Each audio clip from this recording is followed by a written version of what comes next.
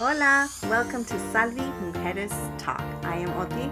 I am Tati. And we are two mujeres, primas y amigas, embracing our raíces salvadoreñas. Reaching out to share with our Salvi community con la misma curiosidad. Hola comunidad, this is Oti from Salvi Mujeres Talk. Welcome back to another episode. So, first of all, I want to start off with Happy Mother's Day to all of madres out there. Hope you all enjoyed your Mother's Day. I actually went to LA, a short little weekend getaway with my best friend for her birthday, and it was Mother's Day weekend as well, so that was fun. So I definitely enjoyed myself and came home and spent some time with the kids. So it was a good Mother's Day weekend, little time for myself and then some time with the kids. And I guess it's doble, right? Mother's Day, since El Salvador, Mexico, and Guatemala celebrate Mother's Day on May 10th as well. So double Mother's Day there. Well, I wanted to share with you all that we have a new episode for you. Tati and I interviewed the author of SalviYorkers, Carmen Molina. It was such a great episode. She brought so many gems that she talked about in her book. It was such a great experience in speaking with her and sharing with us her own experience in how she started with this book and her reasons behind it. I think although most of the folks that she talked about in her book are from New York, where she lives, it also kind of gave us a reflection as well as, that there is such a wide variety of Salvadoreños here in the United States that are doing some great stuff. We have artists and producers just doing their thing, and it was such an honor to hear. And also, the international mothers, as a mother that came here from El Salvador pregnant, and what women in El Salvador experience when having to make the decision of leaving their home country with or without their kids and their own experiences here. So it was great to speaking with her. If you haven't, I highly recommend you read the book. It just gives you a great reflection of the community and what Salvadoreños are doing here in the United States. So hopefully you enjoy our episode. Hola, Salvi community. This is Oti, and we got Tati, and our special guest, Carmen. Hola, Carmen. How are you? Hi. Thank you so much for joining us. Thank you for Tati and Oti for this invitation. I really appreciate that. Good. So, Carmen, a ver, cuéntanos. I don't know if you saw my post or anything, but I went to Kauai, and I decided, let me take Carmen's book to read, and it was super, super interesting. And I think one of the takebacks that I took was definitely, I went to Maryland, I want to say maybe 15 years ago, and my mom's family's over there, and I had no idea the impact of Salvadoreños allá, que me quedé, how did this happen and everything? I always questioned myself. I felt like here in California, all corners puedes encontrar food trucks, tacos, burritos, and everything. And then when I went to Maryland, todos los restaurants allá eran comida salvadoreña. So me quedé impresionada, but I didn't question it. I just said, oh, okay. I guess I had no idea. And so, of course, years later, we do this podcast and everything. And then I read your book. It's like, wow, I had no idea the impact of Salvadoreños in the East Coast. And I think a lot of it is in my family vino aquí, California, it makes sense porque familia se quedado aquí in California. It's very close to the border. But going to the East Coast, that's a whole different traveling for family to go and head down to for the East Coast. So one, thank you for writing this book. I think it was You're welcome. It's an amazing book, Carmen, honestly. Thank you. Who took it to Hawaii? That was thank you for taking me to Hawaii, by the way. Yeah, it was great. So cuéntanos, you came to the in the East Coast with your husband, and then what impact did you say, you know what's going on? I have no, because for us, our journey has been, there's not enough information for us to teach our children El Salvador culture. Even for myself, first generation born here, I embraced myself with the cultura around me, which primarily the Mexican culture. So that's been my Latino. So if you could explain to us, what was your niche? What was your no, eso it has to happen. Esa es la razón por la cual lo tengo que hacer. Yes. That was the reason. Well, you guys are the reason I wrote that book, and I invite to the public to listen the first chapters of your podcast, because that there is the reason, the journey to the motherland, the need of looking for the roots, because for many of you guys, the roots are there. For others, the roots are not there. They vanished in time for many reasons. And I think every person, every family has, is different, but we have this, the experience is common. So because when I immigrate, so I was born, so I was a child and a teenager during the war in El Salvador.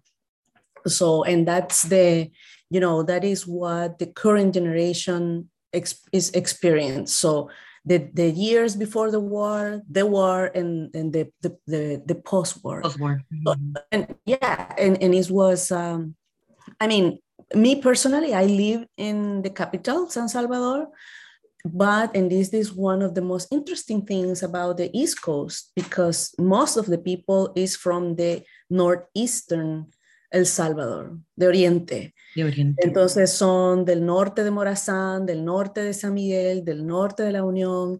And of course, we need to understand about how culture is different pasando el río Lempa. And I think you talk about this in one of your on the podcast, because the río Lempa that starts por Esquipulas, atrás de Esquipulas, entre Guatemala y Honduras, y divide El Salvador entre la zona paracentral y Oriente. Culture is different. So, la gente habla de otra forma, tiene otras muletas para hablar, tiene otros dichos, platos. And so we can start seeing the differences. But what is the common topic, the common experience is how we immigrated, right? And when I came here, and of course it's completely a different story than yours, because I'm a recent immigrant. I came almost 11 years, but I came to Brooklyn, so I lived 10 years in Brooklyn. And it has been a completely different experience from the major settlement in New York, which is in the suburban area of Long Island. Because the Long Island, as you may read in the book, is in the specific zip codes in where Salvador or towns that Salvadorians live. Those are one of the most segregated, racist, and expensive zip codes in the US. So how campesinos del nororiente del Salvador, how and why did they choose to stay and start these settlements here? So because of work, there was work, pero tenemos que ir back to the 60s, trying to understand the specific reasons, because there was a shift in the demographics from the American population there in the 60s, the immigration laws that were changing. So, and it was like, and as you said, so the problem is the lack of the information, the lack of studies, and happily, at least in the West Coast, you have UCLA with el Departamento de Estudios Chicanos y Centroamericanos, que hay una creciente población de scholars from your generation that they are interested in digging in all these topics, but also in the East Coast. So I'm privileged of knowing, especially Salvadorans, women, mujeres, que hay una está estudiando un doctorado en la Universidad de Albany. There is another sociologist in Adelphi University that is also studying maternity, motherhood in immigration. Also here in New Jersey, because I live in New Jersey, we have Patricia Campos Medina, one of the strongest women and activists that moving into from entre Nueva York y Nueva Jersey, que también hizo su tesis de doctorado con el tema de maternidad. Entonces, y hay otro sociologist and anthropologist from El Salvador, who's been studying motherhood and immigration in the DC area, in Washington, DC. So, and that was a surprise, because that is the problem. So how we can, collect all this information, and because in the scholars field, so it's problematic because the language and is not no está al alcance de todo. So, and because I'm journalist, I came here as a journalist, as a news correspondent from El Diario de Hoy, elsalvador.com, and I started looking for stories, and with the particularity that I was living in Brooklyn, so I was far, but the distance gave me a sort of objectivity, and I was able to, because like in any place, so there is a lot of polarización and antagonismo entre la población. O sea, before, Salvadorians were divided by always the political, derecha, izquierda, also religion, and also sports. But I think for maybe the last 10 years, these have been cambiando progresivamente,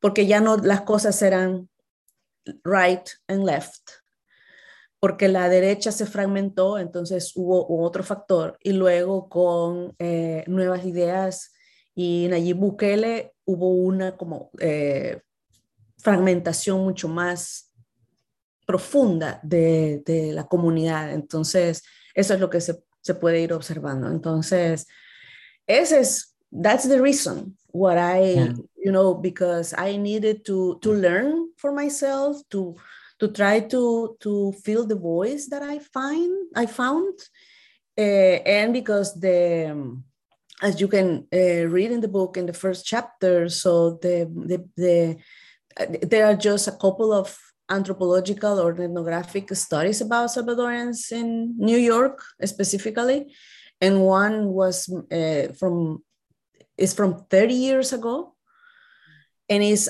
pure anthropology. So I invite you to read it. It's from Dr. Sarah Mahler. It's Salvadorans in Suburbia, and the other is American Dreaming.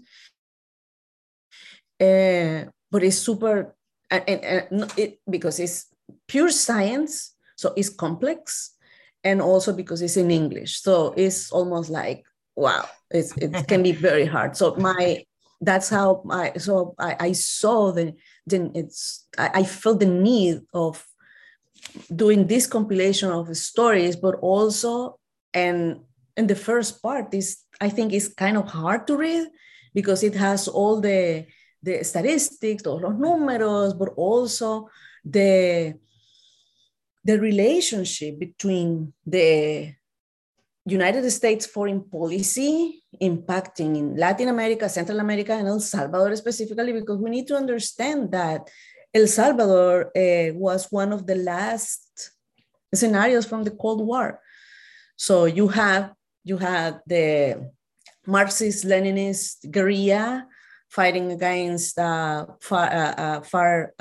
right government backed from the US that was sending in the worst years of the war in the middle 80s, $1 million each day in municiones, en ayuda militar. So, entonces es como, do you want to understand what's going on in the southern border? You want to understand what is this, why so Mara Salvatrucha is so complex, and what's going on right now, and the struggles of our people. So we need to go like back in time and try to and of course it's not just what you can find on Wikipedia but it's a work that I will say is a little, a kind of pioneer in that sense.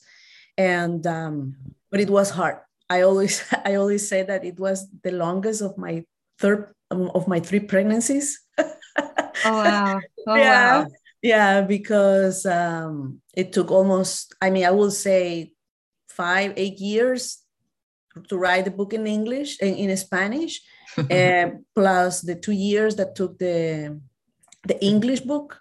So it's 10 years. So This is your baby too. Yeah, and it's the product of my own immigration. Yeah. I think it's beautiful. I think you're right. I think it's in order for us to understand, why I'm here, why I thought these are, why you're here and everything, you have to go back.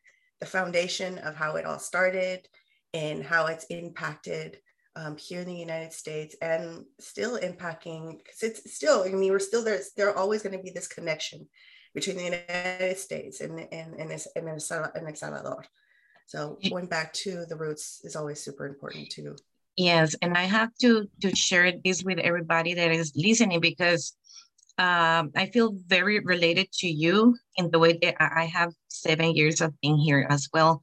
So there's a need to go back to what we are. And I feel the purpose that you have is very similar to ours, of course, to let this information go to other generations, the little ones, but also to ourselves, because it's part of us. So I was very lucky that I got your book in Spanish. I read it in the Spanish version. And just like you said, I know that, and let's be honest here, for us to be able to understand our culture, of course, we have to go back to history. We have to go back to the facts of what happened, the most representative things that happened to us, things that lead to immigration in this country, but also the statistics, because I know you mentioned it's very hard, very complex, but it's very interesting that you were able to gather all of this information and to put it out there in the book so everybody can get to understand how we Salvadoreños start doing this. Empezamos a emigrar del Salvador, todos tenemos el conocimiento de la guerra también. We know that sometimes these are very delicate subjects, sometimes, or topics, but it's part of who we are. And I'm very thankful with you, because sometimes with Oti, we mentioned that it's not that easy to get the information, because we rely a lot on the information on websites, on internet, and it's not that easy to go to a bookstore and get a bunch of books from El Salvador and different topics. And we need to try to make the change regarding them. And you are a very important person doing this, because you're gathering all of this information, not only from your research, but what other people has done in the collaboration, inevitable collaboration that has to be, so we can come out with this magnificent piece of art, because this is your baby. And honestly, I loved it, because the book, if you allow to tell everyone here, just go get it. You're going to find very important information, datos, estadísticas, gente del Salvador, gente aquí que está haciendo cambios y apoyo para nuestra comunidad salvadoreña. There's a bunch of things that we know, we have an idea, but to see it finally somewhere where you can read it is completely different than doing what I think you did. You start doing the research and took all of these years to put everything together. So thank you for bringing this to us, because por supuesto que lo vamos a recomendar el libro. Léanlo. Is something that you should have, a book you should have in your household. Como salvadoreño, you have to have it. Is a lot of information that you were able to bring, like el resumen, ¿verdad? De lo más importante y representativo. So thank you for that, Carmen. No, gracias a ustedes. Y quisiera dar un poco como, porque a partir del título, o sea, es tan particular, o sea, SalviYorkers. Because many people don't relate to that, and they think that it's silly or even stupid. So I've never heard of that. And it's fine, and I understand. Because it's not that generalized. I didn't create it. I found it in the social media, especially on Instagram. Why and what for? Because millennials and the younger generations, that's where they look that connection with the roots, with the, but and it's okay, because we are, connecting through the pupusas, the gastronomy and cultural stuff, but we are more than that. And of course, we are more than what media is we have in the mainstream, of course. And that's one of the most important topics when I present this book. So why the name? So and we can go to, and it's referenced in the book.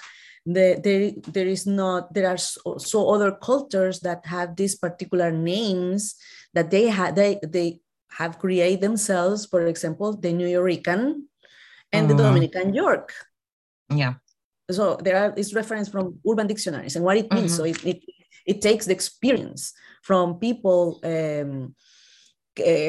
descendiente de, en este caso, de los New Yorkers, de puertorriqueños que viven en Nueva York y sus descendientes, o Dominicans who live here and their descendants. Not all of them relate to that specific term. And it's fine. So, and I think that is a lot for linguistics to dig about this particular topic. And what I like about the name is because you have los dos, the two words, the Salvi and the Yorker. Salvi from Salvadoran. And I say, you can say Salvadorian, and it's okay. And it's okay. Yeah. So all three of them are correct, but Salvadoran is the most common. And the Yorker but how I can see this is that represents the past and the present. So, and for many people, because now they consider the Salvi, because the Salvi is the one that lives in the US, either that came here very young or was born here, and also the Yorker, and I like to say, what it means. I mean, maybe you are resilient AF because of Salvadoran and the New York tough. Yeah. Because this is is very hard, and especially to raise a family in New York City. So, and that's how it came through. And this wasn't the original title. The title was so much boring, like 40 años de los salvadoreños en Nueva York, historia de los salvadoreños, aproximación. That's horrible. So, and what I love this is because shows the transition between the cultures. Yeah. So because transit, you know, from the Salvadoran through the New Yorker, meaning American, what it means. And I invite you to read the abstract that I got from Omar Enriquez at the end of the book. He's a veteran activist in New York, because he, I think, is the only person that took the time to write and reflect about what it means to be a Salvadoran American. And because we live, you know, in 2 different time zones, and we are reading news or listening to news, what is going on there, but also here because topics might be completely different. Yeah. You know, here we have the struggle about healthcare, insurance, or unemployment with the pandemic and children and all the stuff. And what is going on in El Salvador, it takes another place in your brain, you know, los abuelitos, las tías, o sea, todos los que viven allá, toda esta onda del Bitcoin, lo que está pasando. Yeah.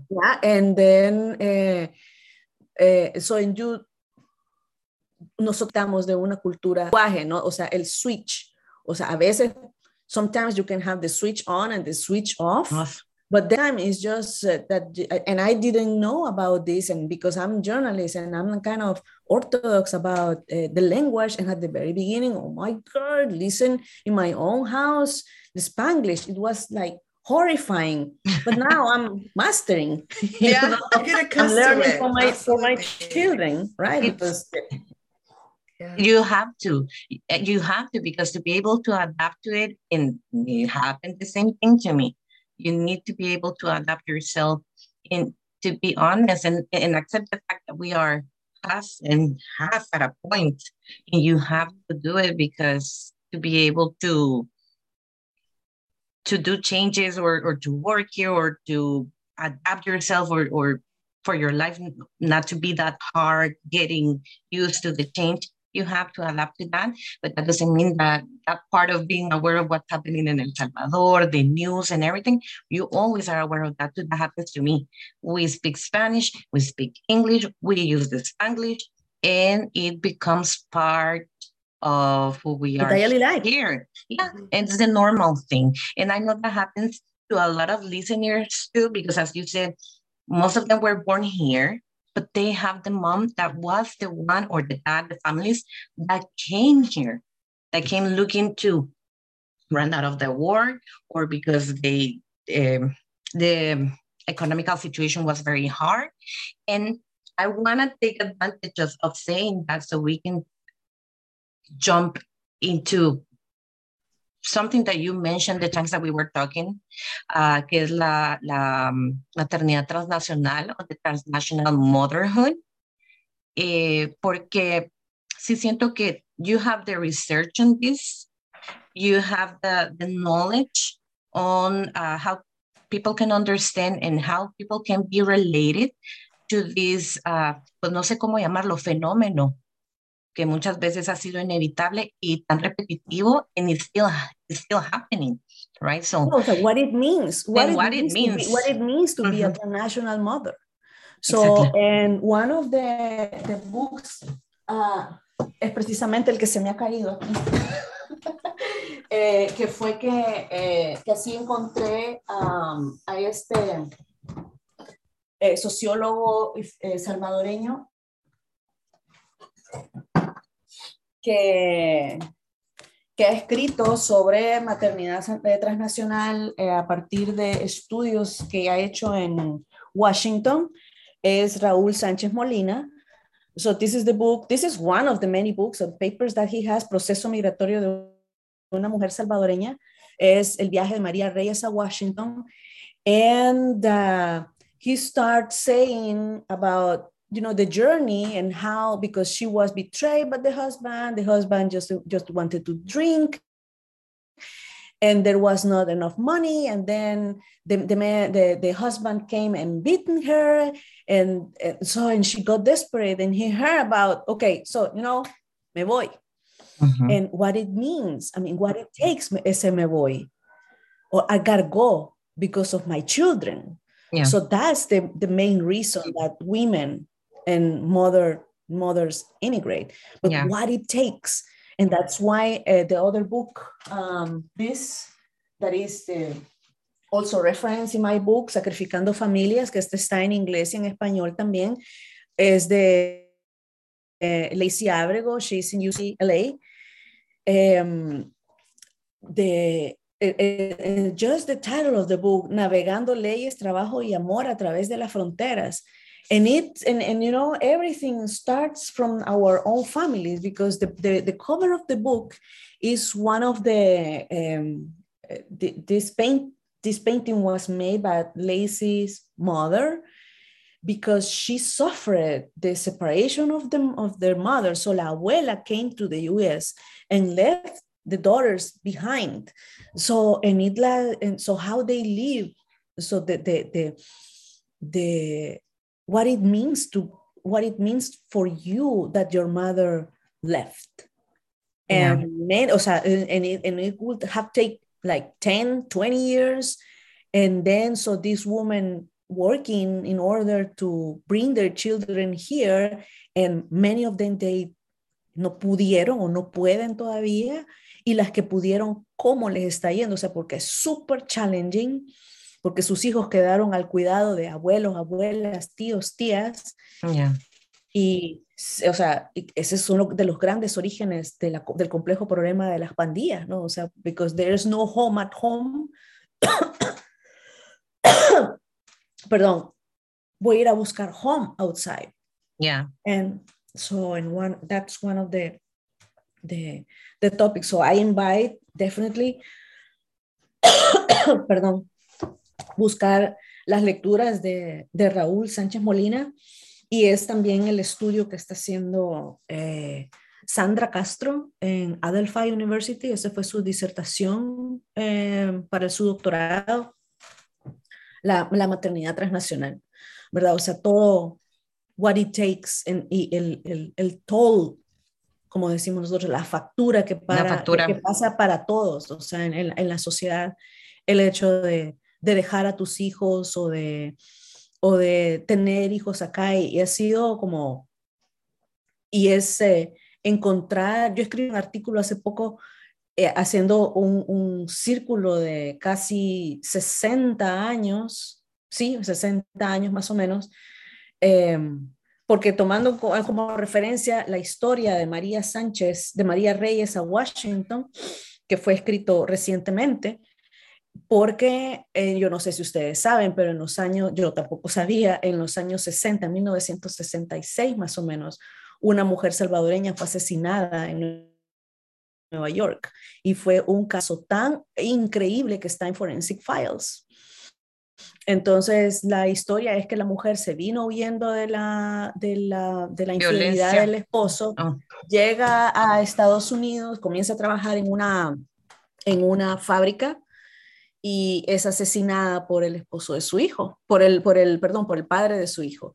Entonces, él la mata, la mete en un barril, en 30 years later, they found el cuerpo momificado. Oh my God. O sea, entonces, so I'm reflecting about that. So what was the motivation for her to immigrate, and how? I mean, this is an horrific and extreme case about because women are always trying to escape from violence.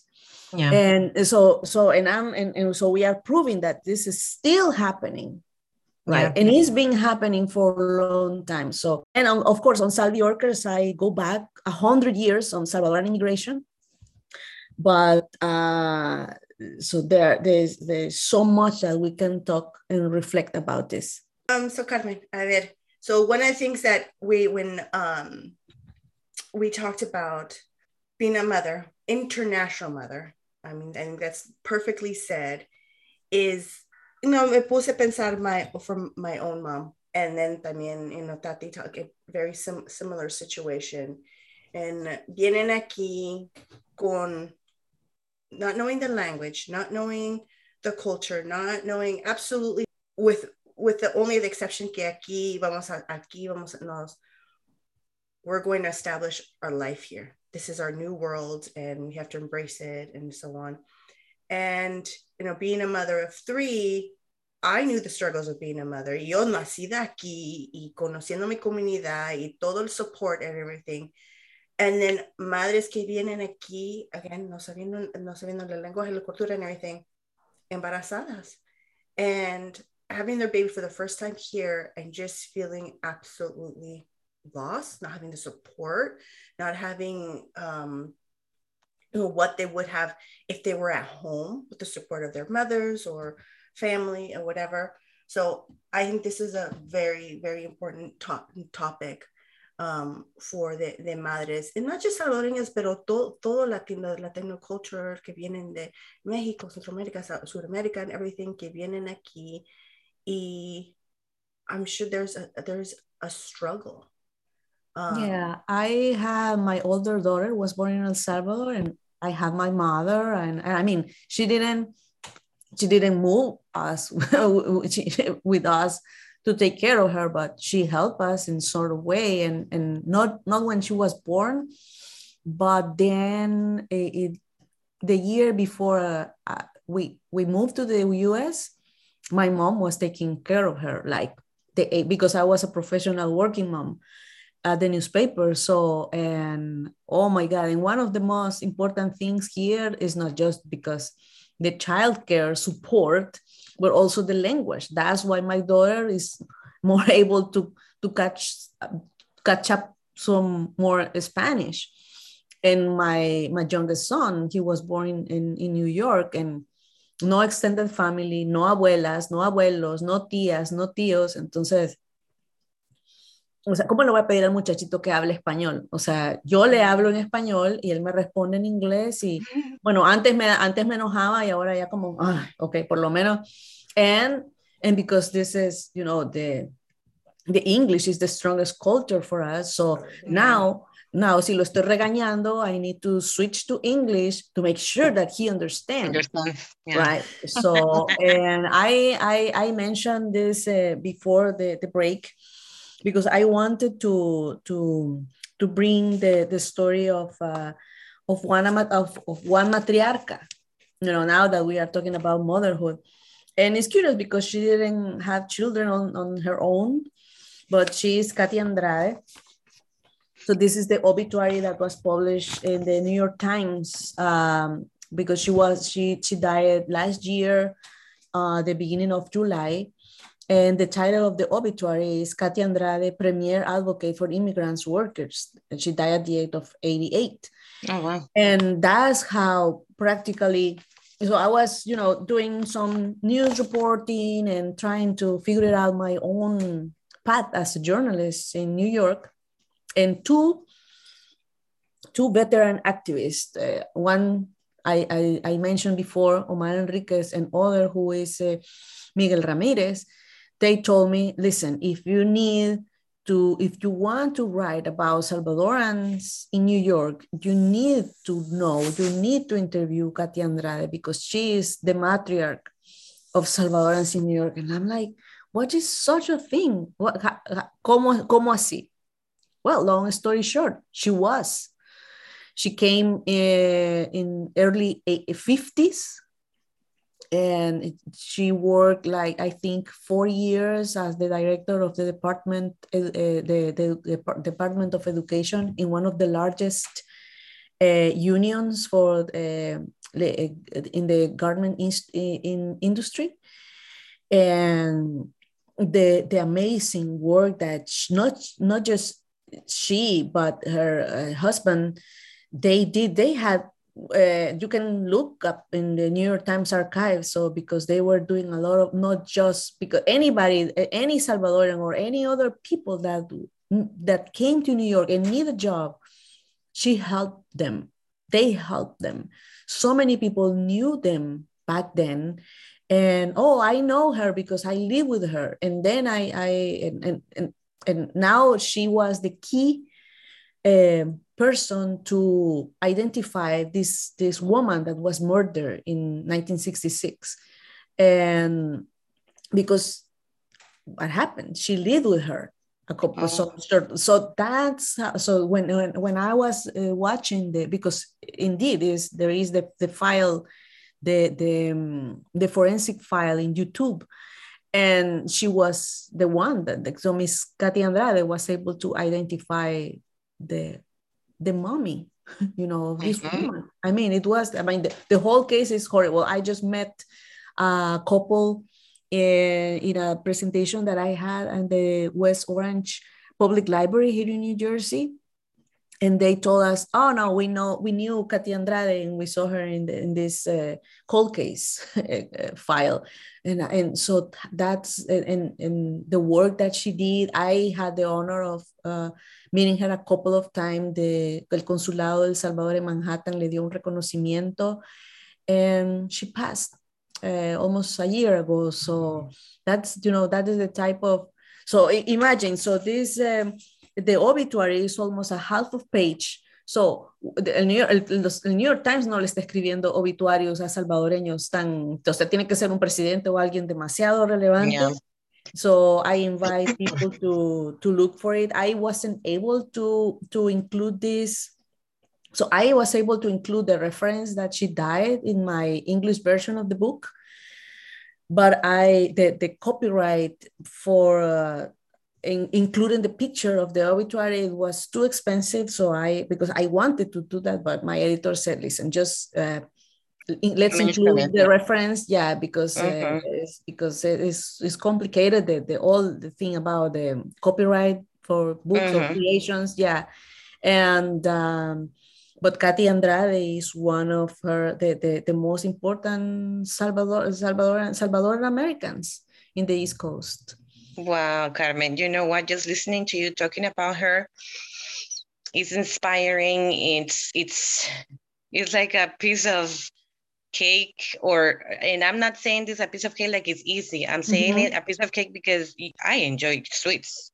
So to me, to find something like this and to get to know people that has done so much for Salvadorians here is amazing. And that's what Oti and we always talk about. Like, we want to get to know people from El Salvador, but also from here, that they have had an impact in the community. And honestly, when you mention es un matriarcado, I don't know why, pero ya lo hemos mencionado antes, lo mencionamos en un episodio anteriormente con el primo Freddy, that he's an historian, and we talk about the mujeres on the month of March. We really come culturalmente de mujeres fuertes, mujeres que they had to work to get out there when it wasn't the normal thing to do for a woman to be working en los mercados, que se tuvieron que aprender a defender, que por eso quizás tenemos fama de gritonas o pleitistas, but it's part of who we are. And then you add to that having the war that left a lot of families with just the mom taking care of everyone. Just like you said, moms coming here and leaving the kids over there. So it makes me feel happy. It makes me feel proud to listen to this, to get to know about Katy Andrade, to put a name, to have a reference on someone that made a big impact in the community. I will say that Katy Andrade is our Dolores Huerta. Yeah.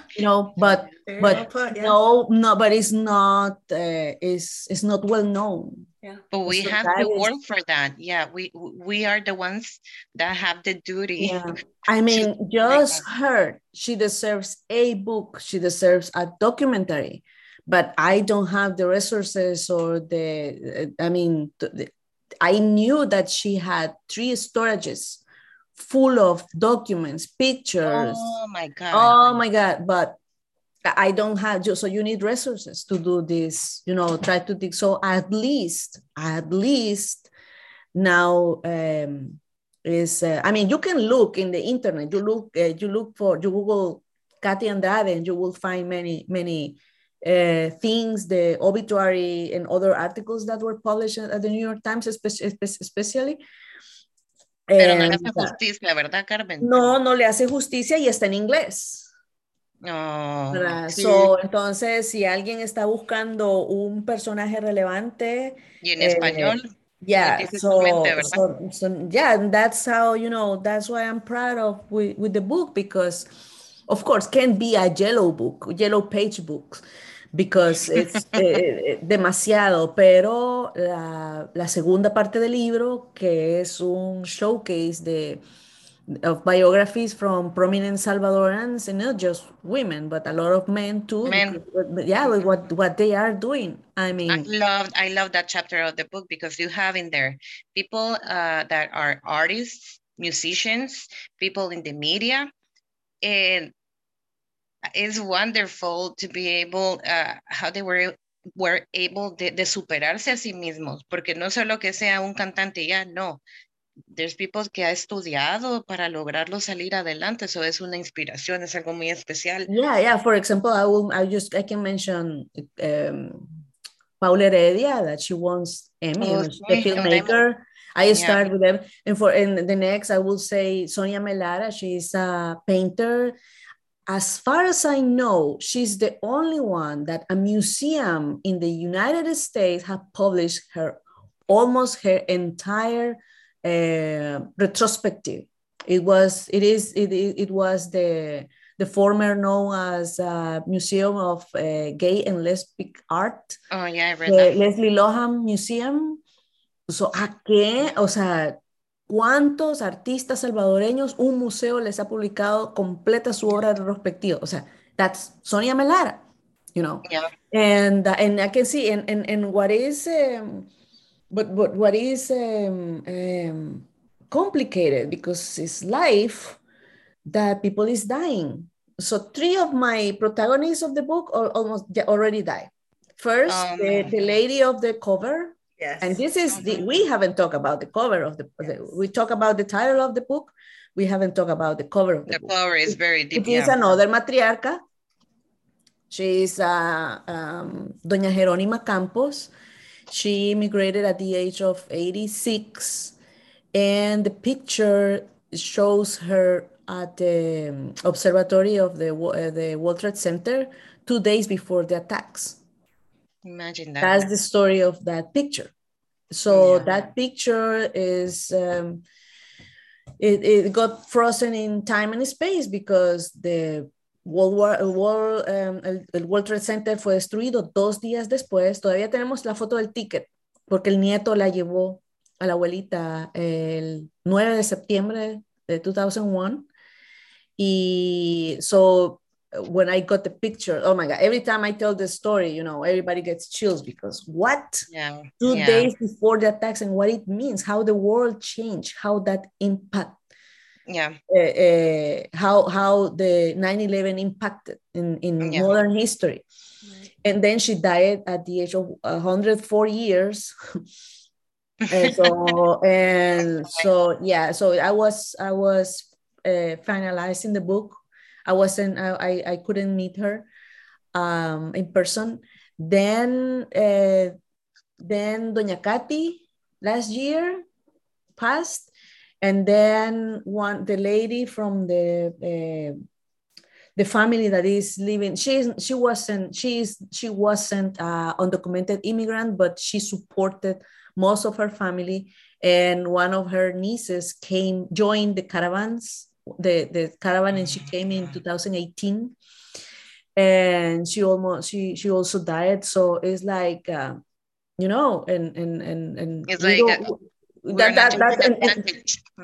yeah, and that's the call for you guys, so for you and your generation, so start telling your own stories. So and I know that many of you guys in our generation, you don't know why you are here, why your families are here, because there is a lot of trauma and pain in those histories. Oh my God, yes. Right now that you mentioned that, it's taken a little bit of time for us to finally open with our own stories, and we talk with Oti about this every single day, because as you said, it's stories that come out of pain. the motives or the reasons, for example, why I'm here or why Oti's mom and dad came here, the same. So I think es como el factor en común de los que estamos aquí. Siempre hay algo de lo que venimos tratando de sanar o algún dolor, right? But it's, I mean, the cover you're mentioning right now, to me, the cover is amazing because tienes... She was conquering, for me, como yo interpreto esa foto, you know, and that's the call. So this can be, entre comillas, ordinary people, but when you start listening about their histories, they are extraordinaries. Yeah. Porque imagínate, o sea, una señora del campo viene, emigra a los 86 años y vive hasta los 104 años, o sea, deja un legado de familia, de profesionales, de amor, o sea, y para mí lo que significa, lo que representa esta fotografía es ella conquistando the biggest city in the world. Right. Yeah. On top. Yeah, the greatest city in the world. She did it. And So, you know what a privilege. Yeah. The way she's dressed. Sí. I need to talk about the way she's dressed because eso es lo que representa a muchas de nuestras familiares, de verdad. La peineta. La peineta, La el peineta. vestido. Yep. Sí, lo amo. Y el sí, eso es lo que nos representa. Entonces, sí trae mucho significado. Sí, entonces mi libro en ese sentido es muy, muy feminista en ese aspecto, ¿verdad? O sea, y femenino también. Es que no son mutuamente excluyentes, ¿verdad? Y tiene una gran carga femenina, no solo porque lo escribí yo, sino que por la cantidad de historias que hay, pues, y porque la historia ha sido contada por los vencedores, que usualmente son los hombres blancos, ¿verdad? Entonces, ese es el llamado, ¿no? O sea, contar nosotros nuestras propias historias. Yeah, oh, absolutely. Well, this is a perfect way to, you know, wrap it up and everything, but that, you know, leaving it us, it's like, I mean, I feel like you're, okay, I'm passing the baton. Come on, girls, do this. Yeah, every time I have the opportunity to talk to him, so what is your, what is your next project? Okay, well. I was going to ask that, yeah. So, publishing I almost have, I will say almost 28 years of being a journalist. So I could say that I can write a little bit. It's not that bad. But other thing is publishing a book. So it takes time, it takes pain, you cry, and like giving birth. And I found I'm so lucky of having the editor that I have, which is a Cuban Dominican writer. His name is Jose Fernandez Pequeño. But also there were many people back in El Salvador. Amparo Marroquín Parducci, profesora de la UCA. Ella podría ser un nice invitado para su podcast. Profesora de comunicaciones. Because it was super, super hard, you know, doing the book and publishing. So the book is, so the first edition was 2020, the second edition, the first edition covered 90 years of story. The second edition covered 100 years of stories. And then it took 2 years, the translation. That's another story. It was super painful because it was during the pandemic, and it was the English version of the book, and the second edition in Spanish is part of my own personal process after a very painful separation and divorce process happening. And I needed to, you know, necesitaba sacármelo del pecho. O sea, ese ha sido como un poco terapéutico también, o sea, hacer y seguir haciendo. Yeah. I'm working to get the audiobook out. I thought it would be easier. It's not. And my next step will be, so I'm doing a book tour now that with the pandemic things are opening a little bit more.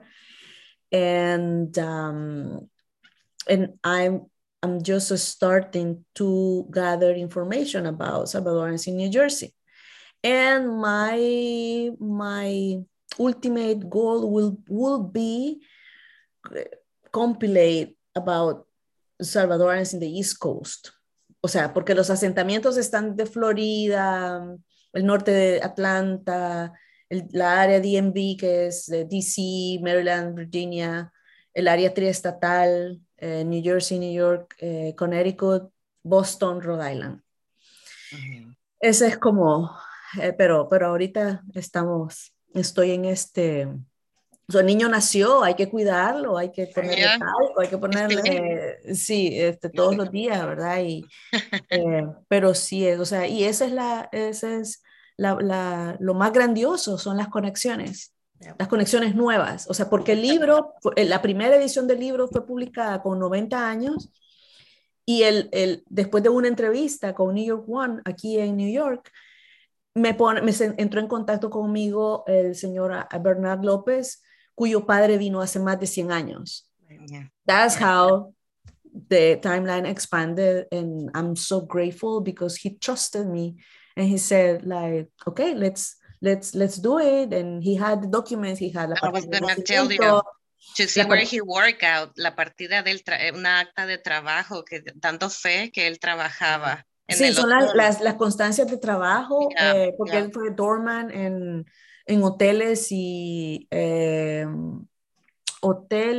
teatros en Brooklyn.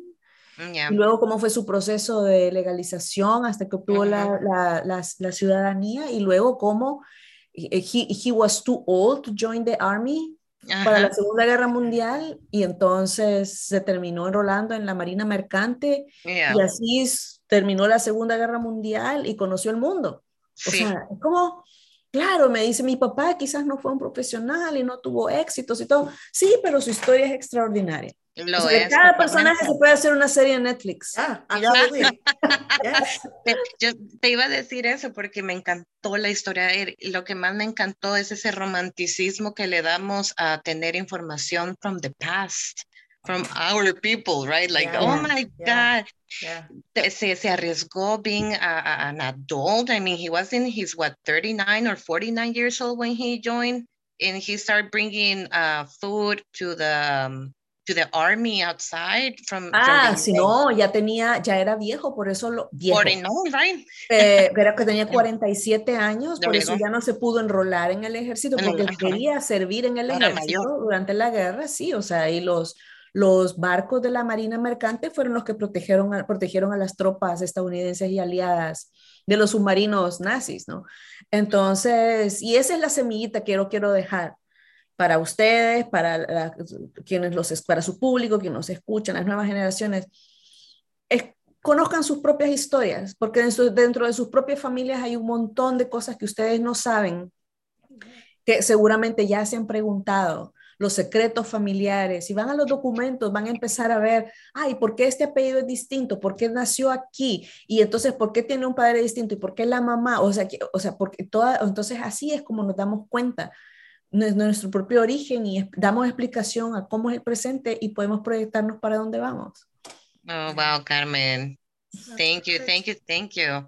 No, thank you so much for giving us this opportunity to talk to you, to get to know you more, to get to know the job that you're doing too. It's amazing because as we said at the beginning of this conversation, that el propósito es dar a conocer esa información más. And like you said, and we always tell everyone, do your own research. Hay que ser curiosos. If you have something to share with us, because that's the only way we're going to be able to put or to gather representative information, to highlight nuestra historia, nuestras historias como salvadoreños. So, te agradecemos mucho por tu tiempo. No, y las conexiones, estas conexiones son los que hacen posible que los proyectos crezcan. Así que yo les deseo mucha suerte en su podcast. La felicito y seguimos aquí a la orden. Gracias. Muchas gracias, Carmen. And thank you everyone that is listening. Yes, and keep up. We will definitely be sharing with you all. I think, Carmen, you've highlighted so many people that I'm like, from your book and everything, I have to remind myself and everything to, to highlight estas mujeres también that we've talked about in this podcast. So thank you again, Carmen, and we will see you soon, and hopefully your book tour, maybe California. Ojalá, vamos a ver. Fingers crossed. All right, we'll talk to you soon. Bye. Bye. Thank you.